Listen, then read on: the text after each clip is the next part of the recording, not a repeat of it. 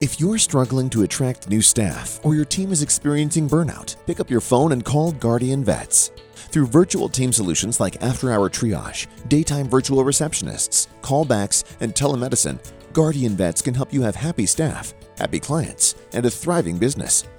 Go to www.guardianvets.com and check Veterinary Success Podcast in the Where Did You Hear About Us section to get a free consultation and receive 50% off your first month of service. Don't wait. Check out guardianvets.com now.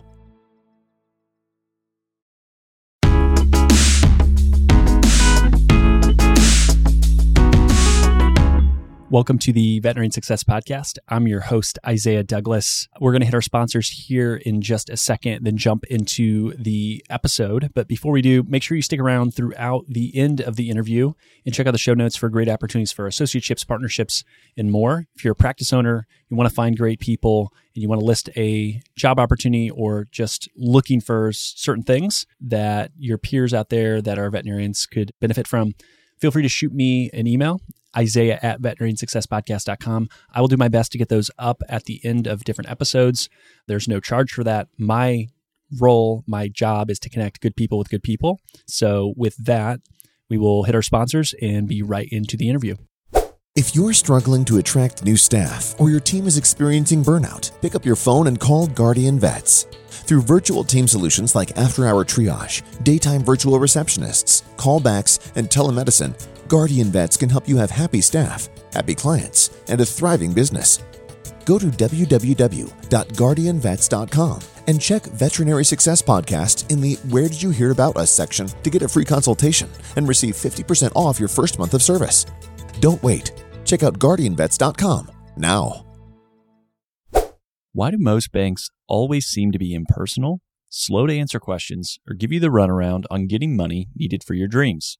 Enter Panacea Financial. Panacea Financial, a nationwide digital bank built for doctors by doctors. Whether you're a veterinarian in training, practice owner, or aspire to be one someday, Panacea Financial is designed specifically for you. It was started by two doctors who were frustrated in working with banks and so started their own to serve their community. With common sense lending guidelines and fast decisioning, they have helped doctors all across the country start, grow, and acquire their dream practice. Looking to buy into a practice, Panacea helps doctors with practice buy-in loans that are funded in a matter of days, not weeks or months. If you're ready to join the thousands of doctors nationwide who have declared independence from traditional banks, visit panaceafinancial.com today to see how they can get you started with your dreams. Panacea Financial is a division of Primis, member FDIC. Have you ever walked into a space and thought, wow, this is beautiful? There's a reason for that. Architecture has this innate ability to impact emotions and perceptions. My friends at Apex Design Build bring beautiful and functional spaces for veterinarians nationwide. Apex is a fourth-generation family-run company that is fully integrated from the design, architecture, and construction process. They help you mitigate risks, eliminate surprises, save money, save time, and reduce the effort on your project. Check out their amazing work and have access to their square footage calculator to help you plan your expansion or new build. Click the link in the show notes for an exclusive offer and learn more about Apex Design Build. All right, today I am joined by Dr. Tyler Sugerman-McGiffin. Tyler is a emergency veterinarian in the Pacific Northwest. He's also extremely passionate about veterinary education, which we're going to chat through quite a bit today. Also a podcaster, which is exciting. And I've gotten to know Tyler over the past year plus. Happy to have him on the show. Tyler, thanks for being here. Yeah, thanks for having me on, Isaiah. I appreciate it. Other than embarrassing myself within the first 20 seconds. So one of the big things, because I don't know if a lot of listeners will know who you are. Right. Give me the story of veterinary medicine for you. Like, was it always from day one, this was the career choice? This is where you wanted to go with things? Did you develop it over time? I guess kind of lay the groundwork for who you are and where you're at today. Yeah. So I always had passion for animals. Even when I was little, my mom would find just random animals that I was saving in my room, random lizard that lost his tail that I didn't know that was normal, or a chicken from my work one time that I just had in my room. I've just always had a passion for like helping animals. And it didn't actually start out that I was going to be a veterinarian. I kind of went on the route of just becoming a veterinary technician. And I don't mean just by like, veterinary technicians are amazing. They do so many amazing things. But that wasn't my initial goal. It was just kind of to be just a veterinary technician, not going further in education. I just didn't think that I'd be able to, just financially. So I was a veterinary technician from about 13 years old until 20 29, something like that. Did lots of different things as a veterinary technician. I worked at the zoo and I did emergency and general practice, and I worked with seals and sea lions and so many cool things that you could do. And then I just realized that I just wanted to learn more. I just always wanted to know more about every case. And so that's when I kind of decided that maybe I could actually fund going to veterinary school, and ended up doing it. So I've been a veterinarian for, since 2015 is when I graduated. I did a year internship at an emergency critical care practice and had an amazing experience there. And then I've been at my clinic here in Sumner ever since. So ER medicine takes a special type of person. Oh, yeah. Why? It's a special type of person to thrive in it, right? Like some people can be there, but they're like, this is a very short stint. Right. You've done it. I can quote this, right? The closer to death, the better. And like you thrive on that. And for you, like that is where you want to be until your body kind of fails. Why? Like, why is that such a big draw? Because that wasn't naturally, when you were a tech, as you were just talking about, that wasn't what you saw like early on. So. Right. Absolutely. Even when I had gotten into vet school, I kind of decided I was going to do general practice, not emergency medicine. It wasn't until my third year when I did an emergency medicine rotation that I was like, this is amazing. I just like being able to quickly fix something, to quickly help people understand like what's going on with their pet, quickly diagnose something. And also, unfortunately, like a big part of my job is doing a lot of euthanasias. I do like at least 10 of them a day.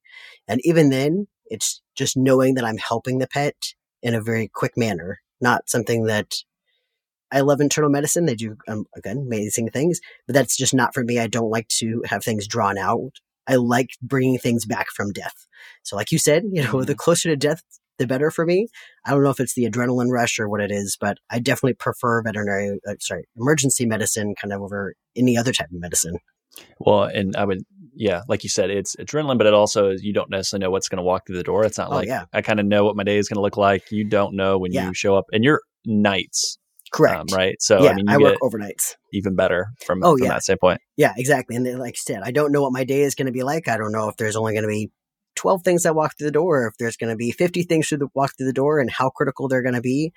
I do prefer that. I don't like the monotony of one thing that I've seen over and over and over again. Is there a case or an experience that sticks out that you're like, this might be one of the more wild things I've ever seen? Yeah, I actually had this dog that was stabbed in the neck. So it was the sheriff that came rushing down from the mountain because this lady lived like 2 hours away. And so her husband apparently just went crazy and hit the dog and killed all the other animals in the house.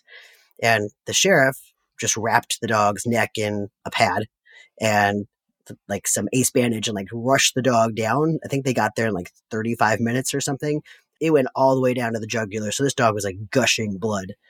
And they brought him in, and like I didn't have owner's consent. I didn't have anything. I was just like, we're just fixing this dog. I don't care. We're just going to fix him.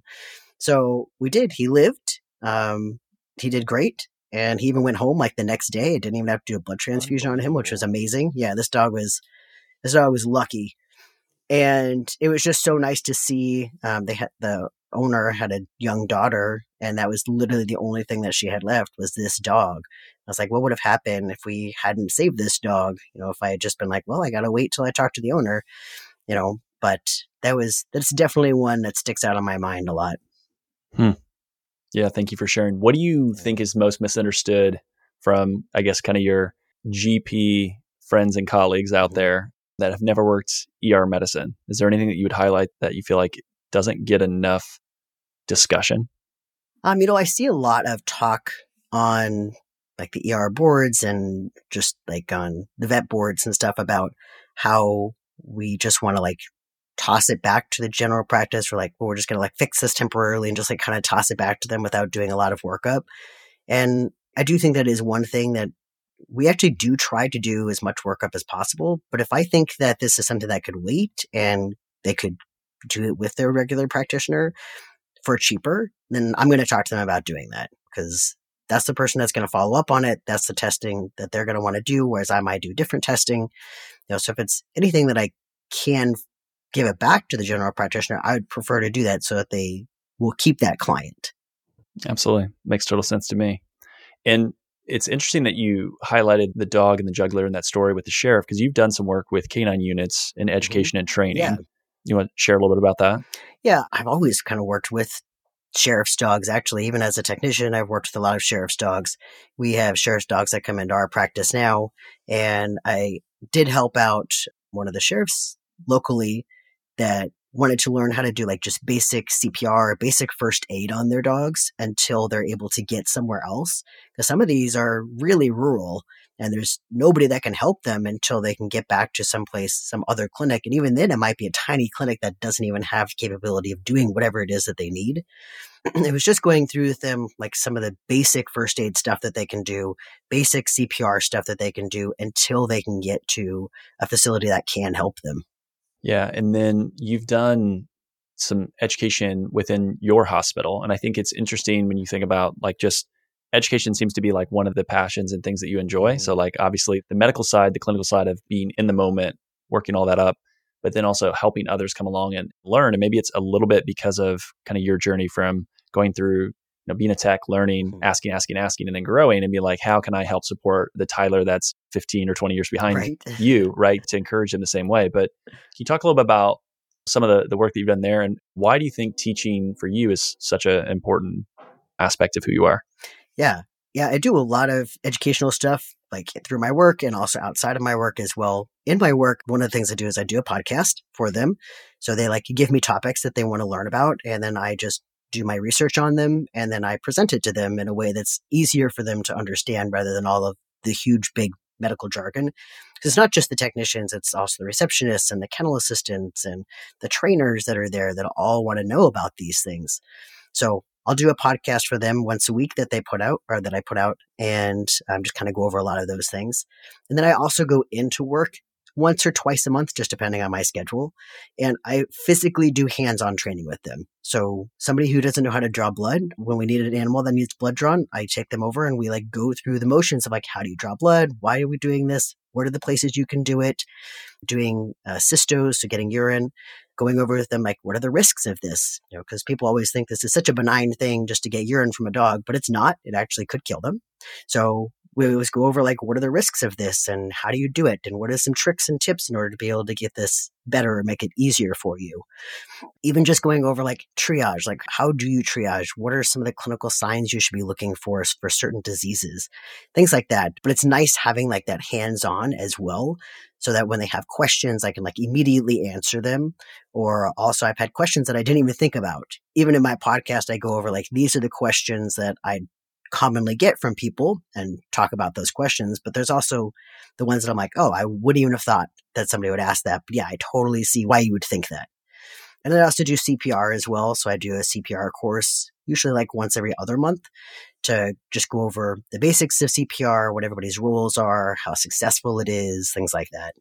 With training, so you're going in twice a month. Like, do you record this? Is it documented anywhere? Or is it kind of like just with that specific individual? Because I think one challenge within veterinary medicine is how do you retain good training practices? Because if Isaiah trains Tyler and then Tyler trains Jane and then Jane trains Bill, like there's going to be a variation eventually down the line versus if, Isaiah trains everyone or if Tyler trains everyone. Absolutely. But your time is scarce and limited and you can't be there all the time. So like, how do you document that? And what are the systems in place? Have you done anything like that? Have you thought about it? Because I think that's a big concern for practice owners, but also just, anyone within any practice, whether it's private or corporate.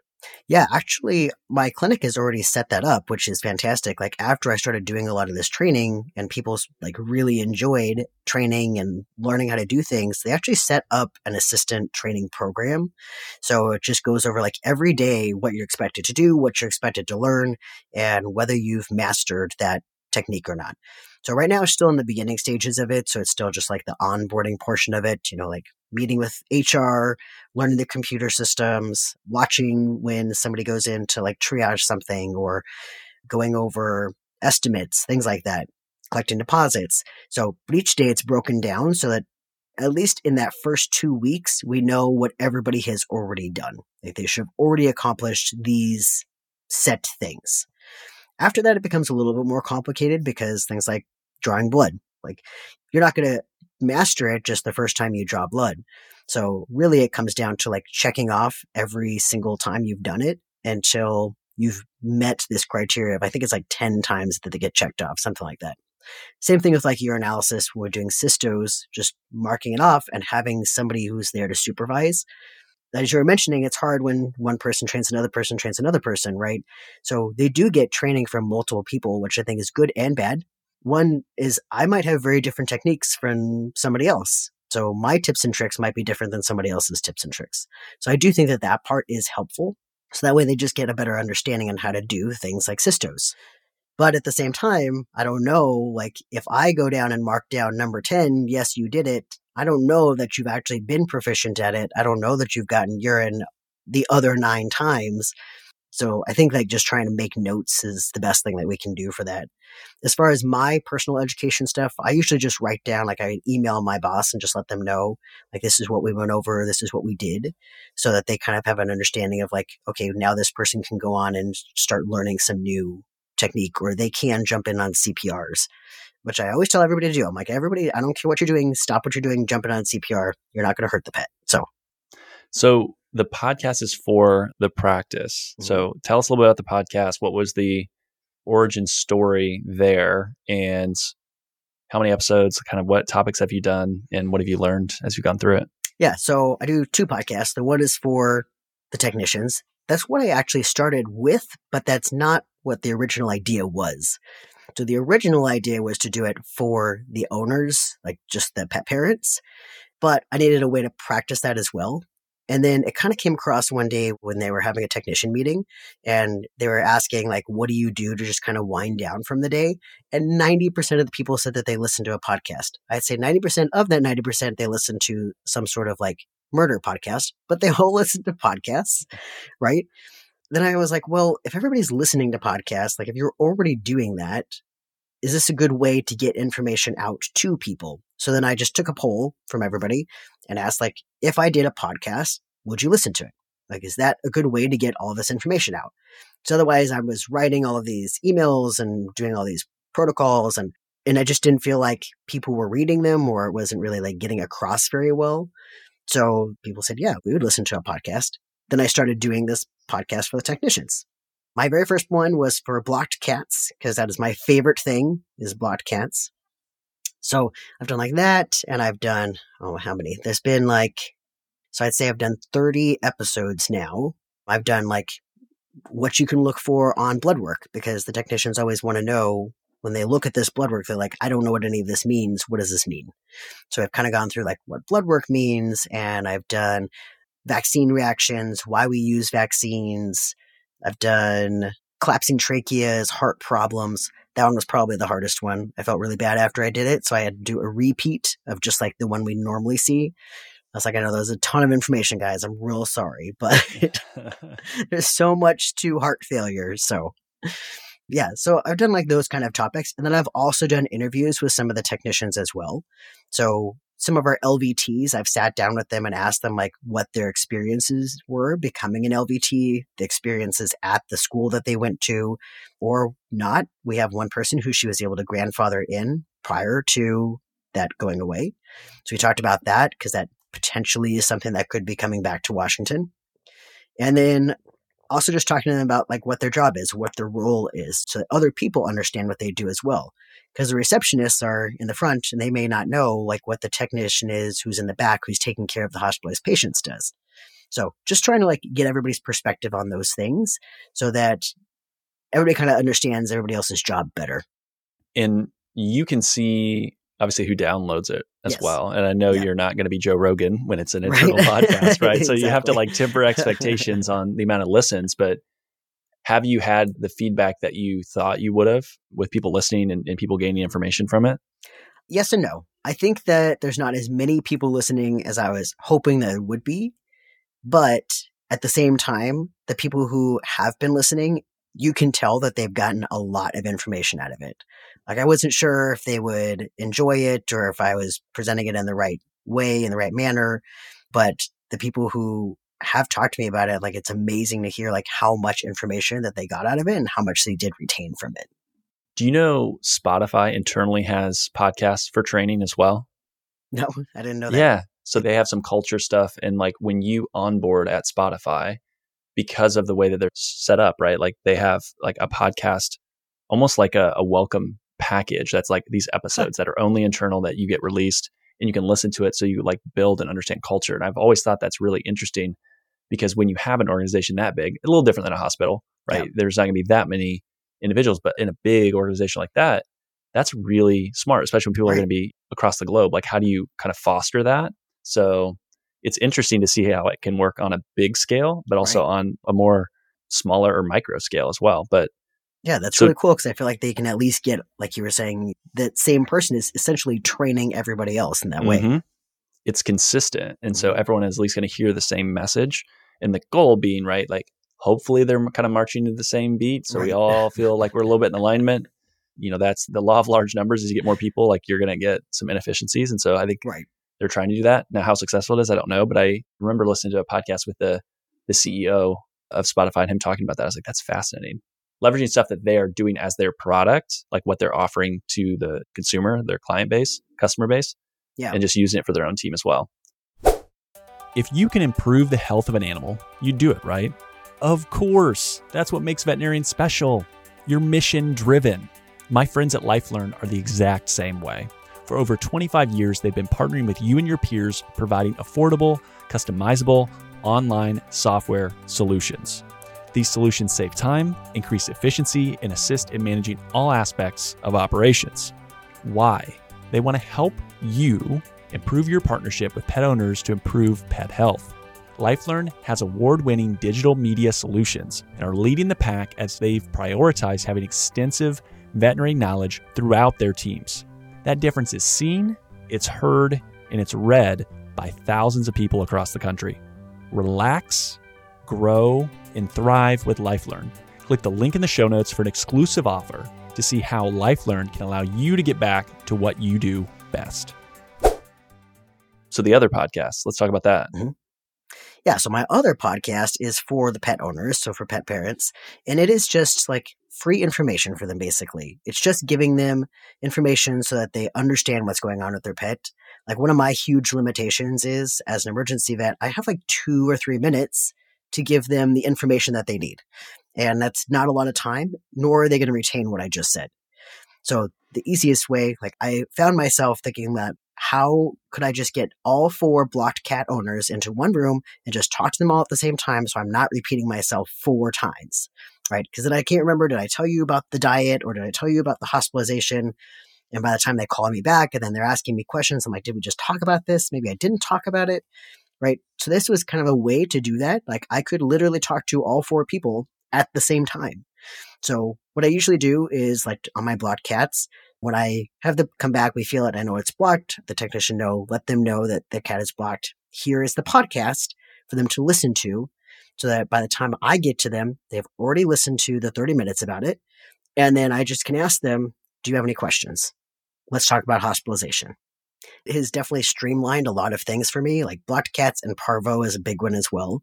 Because if the parvo test comes up positive, we can just hand them the card and say, go listen to this podcast.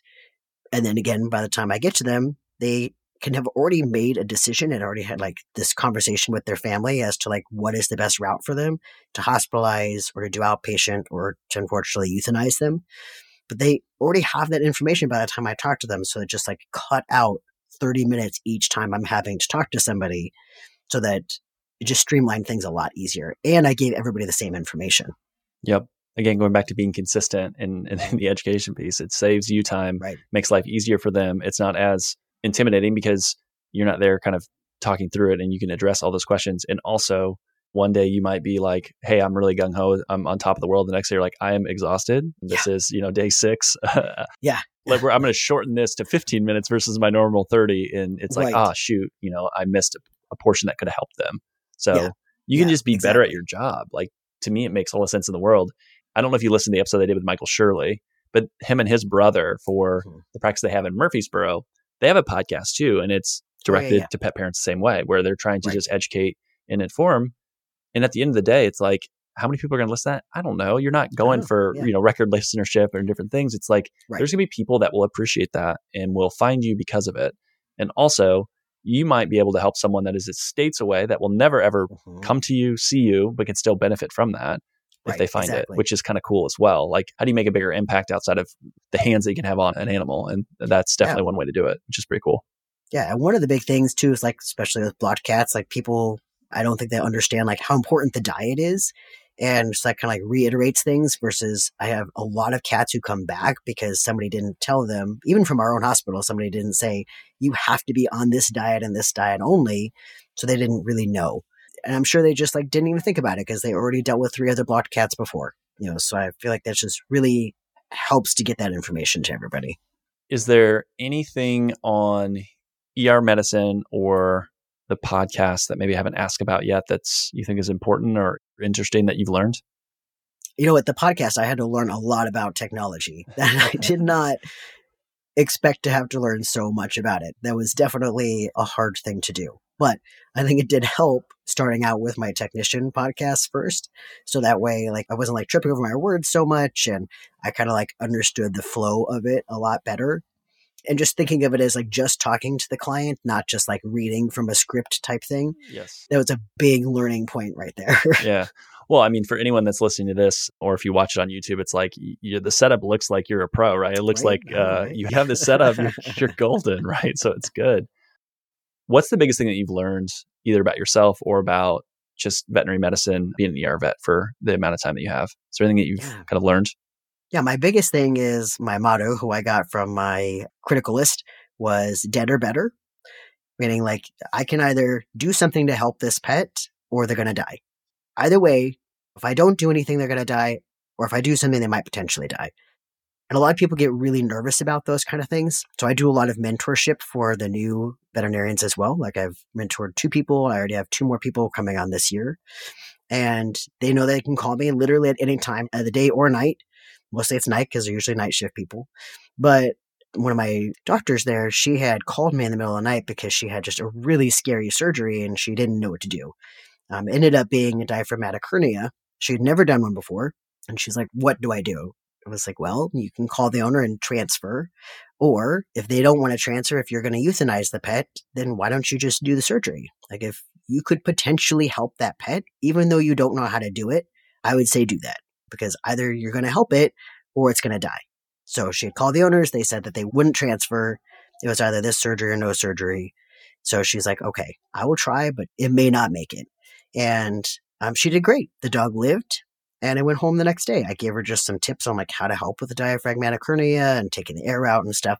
And everything went well. So I think that's the biggest thing because people just get so scared about it sometimes. They get very nervous and they don't know what to do. You panic a lot. So it's really just remembering either you're going to help them or you're just going to die. In those life and death kind of situations, is just seeing the amount of unfortunate, like there's nothing you can do and there's just a lot of death that's around you. I mean, because it seems like you could just talk about it so casually, right? And I know for a lot of your peers, it weighs on them so much. I mean, is there something that there was a point in time where it was heavier for you, or did you learn to be better about dealing with it and understand that you are there as a benefit to so many pets that are going to come through and it's not always going to work out? But has that changed, or has it always been kind of the same mentality for you? I think also because of the fact that I've been doing this for so long, since I've been in the vet practice and since I was 13, like I've seen a lot of it. So I think that I don't want to say hardened me to it, but it definitely like made me just understand it better. Mm-hmm. There are definitely periods of time where it's going to weigh on me, especially when it's something that like I feel like could be helped, like those really young blocked cats. But it's just also understanding that this is also a lifelong thing. It's not just this one time he's going to be blocked. He's most likely going to block again at some point, especially if they can't afford to hospitalize them. They're probably not going to be able to afford to do the diet for the rest of their lives. So like those kind of things do weigh on you. But at the same time, it's also to me knowing that I'm helping them, that I know that they are not going to suffer by putting them to sleep and that I'm doing it humanely. I'm making sure that I always sedate them beforehand so that they do not know what's happening. So to me, that's just a better way for me to cope with it. It's just knowing that in a sense, I'm still helping them. Yeah, I love that. And then on the mentorship side, is that all within the company or is it outside, or how's the mentorship set up? And then is it something that's required? Do they opt in? Because I hear I want mentorship or I'm here to mentor. And then it's like, well, they don't really show up. They're not ready, or they're too busy. And like, there's always this like conflict between either side where the other one's always like, oh, they're not doing a good job. Now, there are some really good mentor-mentee relationships, but it seems like a lot of times they just don't seem to work as well as what everyone wants them to be. And I think everyone goes into it with the right, like they want a good result, but it just doesn't seem to happen. And I'd be curious to hear your thoughts and what you've seen be successful or not be as successful. And I've definitely heard a lot of horror stories of people who say that they were going into a mentorship and then that person just never showed up. They were never there for them. They couldn't contact them. It was just a terrible situation. But for me, we always have mostly fourth years, some third years that come through our clinic from Washington State. And so literally as soon as I see them, I'm like, hey, if you want to do emergency medicine, come to overnights with me. I love to teach. I will teach you. Yeah. Right. But most of the people that I've met through doing the mentorship have come through Washington State and have been there as a student before. So they kind of already know what to expect when they're with me. And I tell them, like, I asked a lot of questions, so they need to be prepared. They don't have to have the right answer. They just need to be prepared that I'm going to ask them a lot of questions. I'm going to make them think about things. So a lot of them come in their fourth year. They're there with me for about 2 weeks, 2 to 4 weeks, but just kind of based on my schedule, they're usually with me for about 2 weeks. And well, the first one that I did with Dr. Van Maren, she came in as a fourth year. I thought she was amazing and she loved working with me. So I said I would mentor her if they were okay with that. And that was kind of like the start of our mentorship at that point. So I mentored her for like 8 months. She's an amazing doctor. She does a great job now. So she's moved on. She's one of our ER doctors, overnight ER doctors. One of the other ones was somebody who's already there as a general practitioner. He decided to move over to ER. So I didn't get as much time with him, unfortunately, because we had a lot of switching of shifts and stuff. But still, like I did my mentorship with him. And then we have 2 other people who are coming from Washington State. The one that I know, she, again, was with me for she ended up being with me for almost 4 weeks. And we got to know each other. She did a great job. So she decided to come on and she's going to be doing her mentorship exclusively with me starting in July for another 8 months. And then there was another one who I've never met her before, but came from Washington State, heard really good things about us, and then is going to be coming to do her mentorship. She wants to do pretty much ER, but I'm not sure how she wants to do the mentorship. So it's really interesting because you have one person who she has everything written down exactly how she wants it, like a schedule and everything exactly how. And then the other person who I've never met is just kind of well, I'll learn things and then we'll go from there. So it's very interesting to see how different some of these people come in and how they want things structured or really don't want it structured at all. But because of the fact that we are a teaching hospital, I do think that helps because people know that we are at least open to teaching and being a pretty good mentor. What do you prefer, more structure or less structure in the mentorship, to put you on the spot? I feel like less structure because of the fact that I don't know what's going to walk through the door. If somebody's like, well, I didn't want to know how to do a bloat surgery by month 2. Well, if I haven't seen a bloat in 2 months, then there's nothing I can do about that. Yeah. But I do a very mild structure to mine. It's I usually do it where they take just outpatient stuff first. And then we go through their record keeping and their exams and the diagnosis and all of the diagnostics and things. And then eventually they're taking more and more and more until they get to the point of they're taking the hospitalized patients. And then they take all the hospitalized patients. And then by the end of their mentorship, they're taking literally everything. And I'm just standing back and guiding them through things. So that way I know that they're prepared by the time they get to when they're on their own. Makes sense. Cool. And then from a communication standpoint, is it just hey, here's my number, call me, text me? Yep. I mean, is there any? Okay. Exactly. Anytime, day or night. It's not just them. I definitely get a lot of my other doctors who call and text, have questions. I may not be free or awake, but I will answer the phone. Yeah. Yeah. I'll get to it when I get to it. Yep. And I will try to be as responsive as possible. Love that. Right. You mentioned earlier, you love to ask questions and you've listened to the show. So is there any question or questions that you want to ask me? And this can be related to our conversation, or we can take it off on a whole new tangent if you want.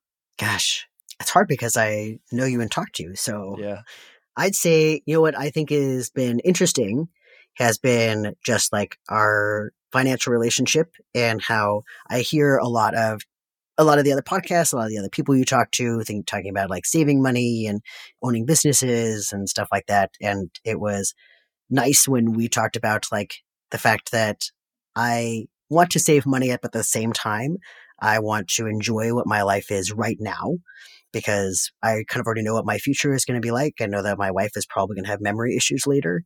And so just like hearing you talking about the fact that it's okay to spend that money now and then to enjoy the life that I have right now has been really good for me. And I was wondering if you had other people who kind of venture down that same road as well. I can think of another different but similar style of conversation with someone that was having, at a younger age, vision loss, right? Mm-hmm. And so for them at that point, had no kids, wanted to have kids, wanted to see certain things or go do certain things. And so it was, the priorities are going to be a little bit switched. And I think, there's always like, okay, there's kind of a method to the madness. You think about, okay, big picture, you kind of want to get these different pieces together. But then there's also like, well, this is what real life looks like today. Mm-hmm. And we can shift those things around. And there's going to be trade-offs, right? There's going to be things where it's not all going to be, well, like, I feel like some people will say like, oh, you can just do it all. And it's like, sure, some can, but for most people, there's going to be some sort of limitation because I don't think you do. And I don't have the magic money tree out back that you just go and shake whenever you need more. I have a lot of trees back here, but none of them are producing any. It's like, I don't know if Washington has them different than Indiana, right? But I have a lot of walnuts. I don't have a lot of money that falls down. So it takes me a lot more time to clean up walnuts.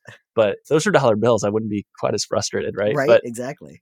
With that, though, it's like, okay, what's the decisions that we want to do, or how do we want to prioritize this? And like, there are certain things where it can be like, all right, well, maybe we want to spend more now, so we're going to save at a different rate, or we're going to work longer, or we're going to adjust lifestyle, where maybe you could be like, hey, our lifestyle could be different based on our earnings today, but we can't do that and still do the other things we want to do. And I think that's where the like kind of personal side of personal finance comes into play. And you want to have those conversations. And ultimately, and you've heard me say this, and lots of other people have too, ultimately with any sort of like client relationship, it's their money, it's your money, it's someone else's money. And the goal is not to be like, well, this is what Isaiah or Vincere or this financial advisory firm would do. It's what does the client want to do? And then give them some options and say, hey, based on what we've talked about and getting to know you as like a human, this is probably what we should do. And here's option A. This is what I think you should do. This is what I would suggest, but here's some other alternatives. And if you like that, great, let's work towards that. I think as long as there's at least a vision for what you're trying to solve for. I think the hardest thing is if it's constantly in flux and constantly in motion, where it's like wild swings. And I've talked to people like that, where it's each time I talk to them, there's something brand new that's out there and it's like, cool. All right, let's talk about that. And then it's like, nope, that's not it. Now it's this thing. It's like, okay, well, all right, great. Okay, now it's this thing. It's like, all right, well, eventually, I think at that point, it's trying to go back to what do you value? And I think you and your family have a good foundational thought on like, this is what we value. This is what's most important. And then as long as that's kind of like the center, then the other decisions kind of can take care of themselves. Yeah, it's just such a nice thing to hear, especially just because most of the financial podcasts are all about like, don't spend any money, save everything, use it later when you are retired. And, just the thought of like, that's probably not going to be in the cards for my wife is kind of a nice thing to like just hear other people's thoughts about that as well. Yeah. Well, and I think I've always had a little bit of a gripe with the FIRE community, which I think is right in line with where a lot of people will listen to. And I've had conversations with folks that it was like, well, I want to save 50% of my income. Like, that's great. Like, there's never a problem of wanting to save. And sometimes that's the hard thing for a lot of families. But it's like, what does it do? Like, what are you going to do with that? So you get to retire earlier, then what do you do? And I think one cool thing, and I think people will pick it up throughout the episode, is you really love what you do, right? Like, yes, you have a great job, you enjoy it, and it's fun to you. It's intellectually stimulating. There's things that you get to do. And I think when someone finds that, it's great. And so sometimes I feel like this FIRE movement or the ideas behind it is like, well, maybe you just are in a job or in an industry or in a position that sucks and you just need to go do something different. Right. Versus the work-life balance. It's like, how do you integrate something that you actually enjoy doing so you can find meaning in doing it? Because if you're done and not working and doing nothing, are you going to have meaning? Or are you still then be like, okay, I'm bored. I've done all the fun things I want to do for a while. Like, this is sabbatical. Then like, what are you going to go do? Right. And maybe for some people, they just don't want to do anything, and that's fine. Like, I'm sure there's people out there that could be absolutely satisfied with doing nothing. But I think in general, as humans, we want to be connected to other people. We want to be able to make a difference. We want to make an impact. And maybe that is giving your time away for free, volunteering locally. Like, okay, cool. If you want to do FIRE and do that, great. At least have a reason for why you're doing that other than I just got to get out of this job. Because maybe it's just going and doing a different job. and that will make you happier. Right. I mean, even with me finding something within my job that even still made me even happier doing the education, I think was amazing. Yeah. And within veterinary medicine, there's a lot of flexibility because you know this as well as I do with your peers. There's a lot of people that aren't happy with where they're at. And sometimes it can be like, is it what I'm doing or is it the employer or the place that I'm at currently in my career? Right. Right. And if it's genuinely that it is the job and it is the career and you're like, I'm just bored with this. Okay. What else can you do with the skill set and education? All right. Is it industry? Is it doing something completely different? Great. You have a skill set. You have a lot of knowledge. You can go do a lot of other stuff. It doesn't mean like, hey, you have a DVM, so you can't go start a small business. Like you could go do that if you wanted to. Yeah. You can do whatever you want. It's all back to what do you enjoy doing and what do you want, life to look like. So yeah, for sure. For those that want to connect with you or find the podcast, I think we need to plug the podcast here at the end too, because we didn't necessarily give names or titles. Say it. Yeah, So is the internal one public as well, or is that private, or how do you push that out? I guess I should ask that question. So the public one is public. It doesn't have anything to do with my job. It's just like what I do on the side. So that one is Vetsplanation, like an explanation. So vetsplanationpodcast.com. And then my other one for like internally for the technicians, it's not like pretty much like anybody who wanted to technically listen to it could listen to it. Like any of the technicians want to listen to it. It's just not as easy to find. So like if you go on to Spotify or Apple or Google Podcasts, you have to type in Shugs. So SUGGS dash podcast, I think. No, Shugs dash Sumner, SUMNER dash podcast. I think after you put Shugs dash Sumner, most of the time it just pops up after that. But you do have to like specifically look for it in order to find it, because I try to do it for like, so that it's not just for all the public. It's not just going to be for like the people who are the pet parents. Like I very specifically want it to be for people who are in the veterinary industry. Sure. That makes total sense. And I mean, I think just being transparent, like if I listen to it, I'd probably be like, I don't know how much, I don't know if I'm going to stay for episode 2, Tyler. I'm sorry. Right. Exactly. But that's interesting. I'll put that in the show notes. So Vetsplanation, right? Vetsplanation.podcast.com. Yep. Shugs. We'll leave that one in the show notes as well. Yep. But for those that want to maybe connect with you, chat on an idea or the podcast or anything else like that, where would you send them? How would you best connect? Is it LinkedIn? Is it other social media? Is it email? Yeah. I'm on Facebook and Instagram. I'm on Twitter, but I just don't use it as much. Again, like going back to this, trying to learn about all the technology, still having to learn about like social media and stuff as well. But Facebook is really easy to find me, or even at my website at vetsplanationpodcast.com. Like at the end, at the bottom, it'll say contact us and it has my email on there. So it's just Shugs at vetsplanationpodcast.com. And you can email me there. I usually check it like once every day or every other day, but that's an easy way to get a hold of me.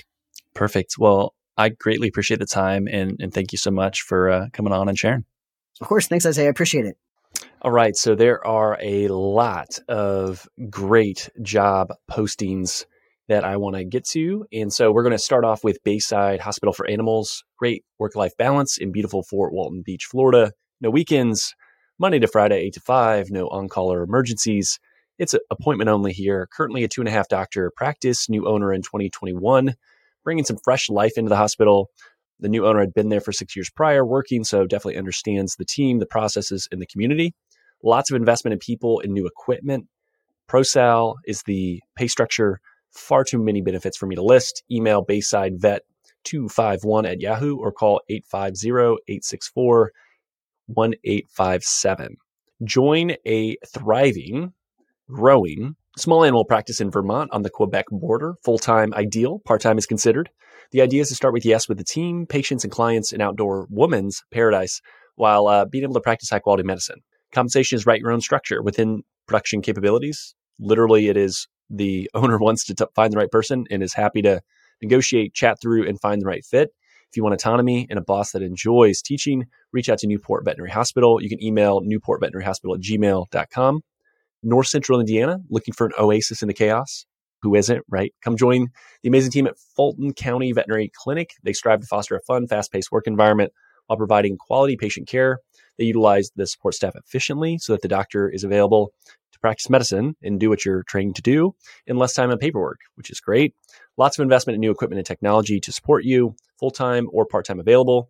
Small animal and exotics are both seen there, so no ER, no on-call, no weekends, competitive salary with sign-on bonus offered, and far too many benefits to list. Go to Fulton County Veterinary Clinic. So type that in and you'll find the job posting there. Last but not least, join Watertown Animal Hospital. Personable, small animal veterinarian wanted for well-established current 5-doctor mixed animal practice in northern New York, which is an outdoors person's paradise. Again, 2 of those. So if you like the outdoors, you can look at Vermont or New York. They have plenty of support staff with 6 CSRs, 6 licensed technicians, 4 animal caretakers, 2 technical assistants, a hospital assistant, a practice manager, and a bookkeeper. Focuses on mentorship and investment on the people and the technology. That's been a strategic initiative by the leadership team.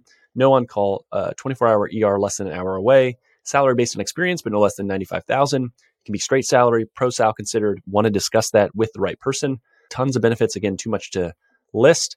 Please reach out to watertownpetcare.com for that option as well. So again, if you find a role or a job or talk to anyone and it helps you in any way, I would love to hear that feedback. So please reach out.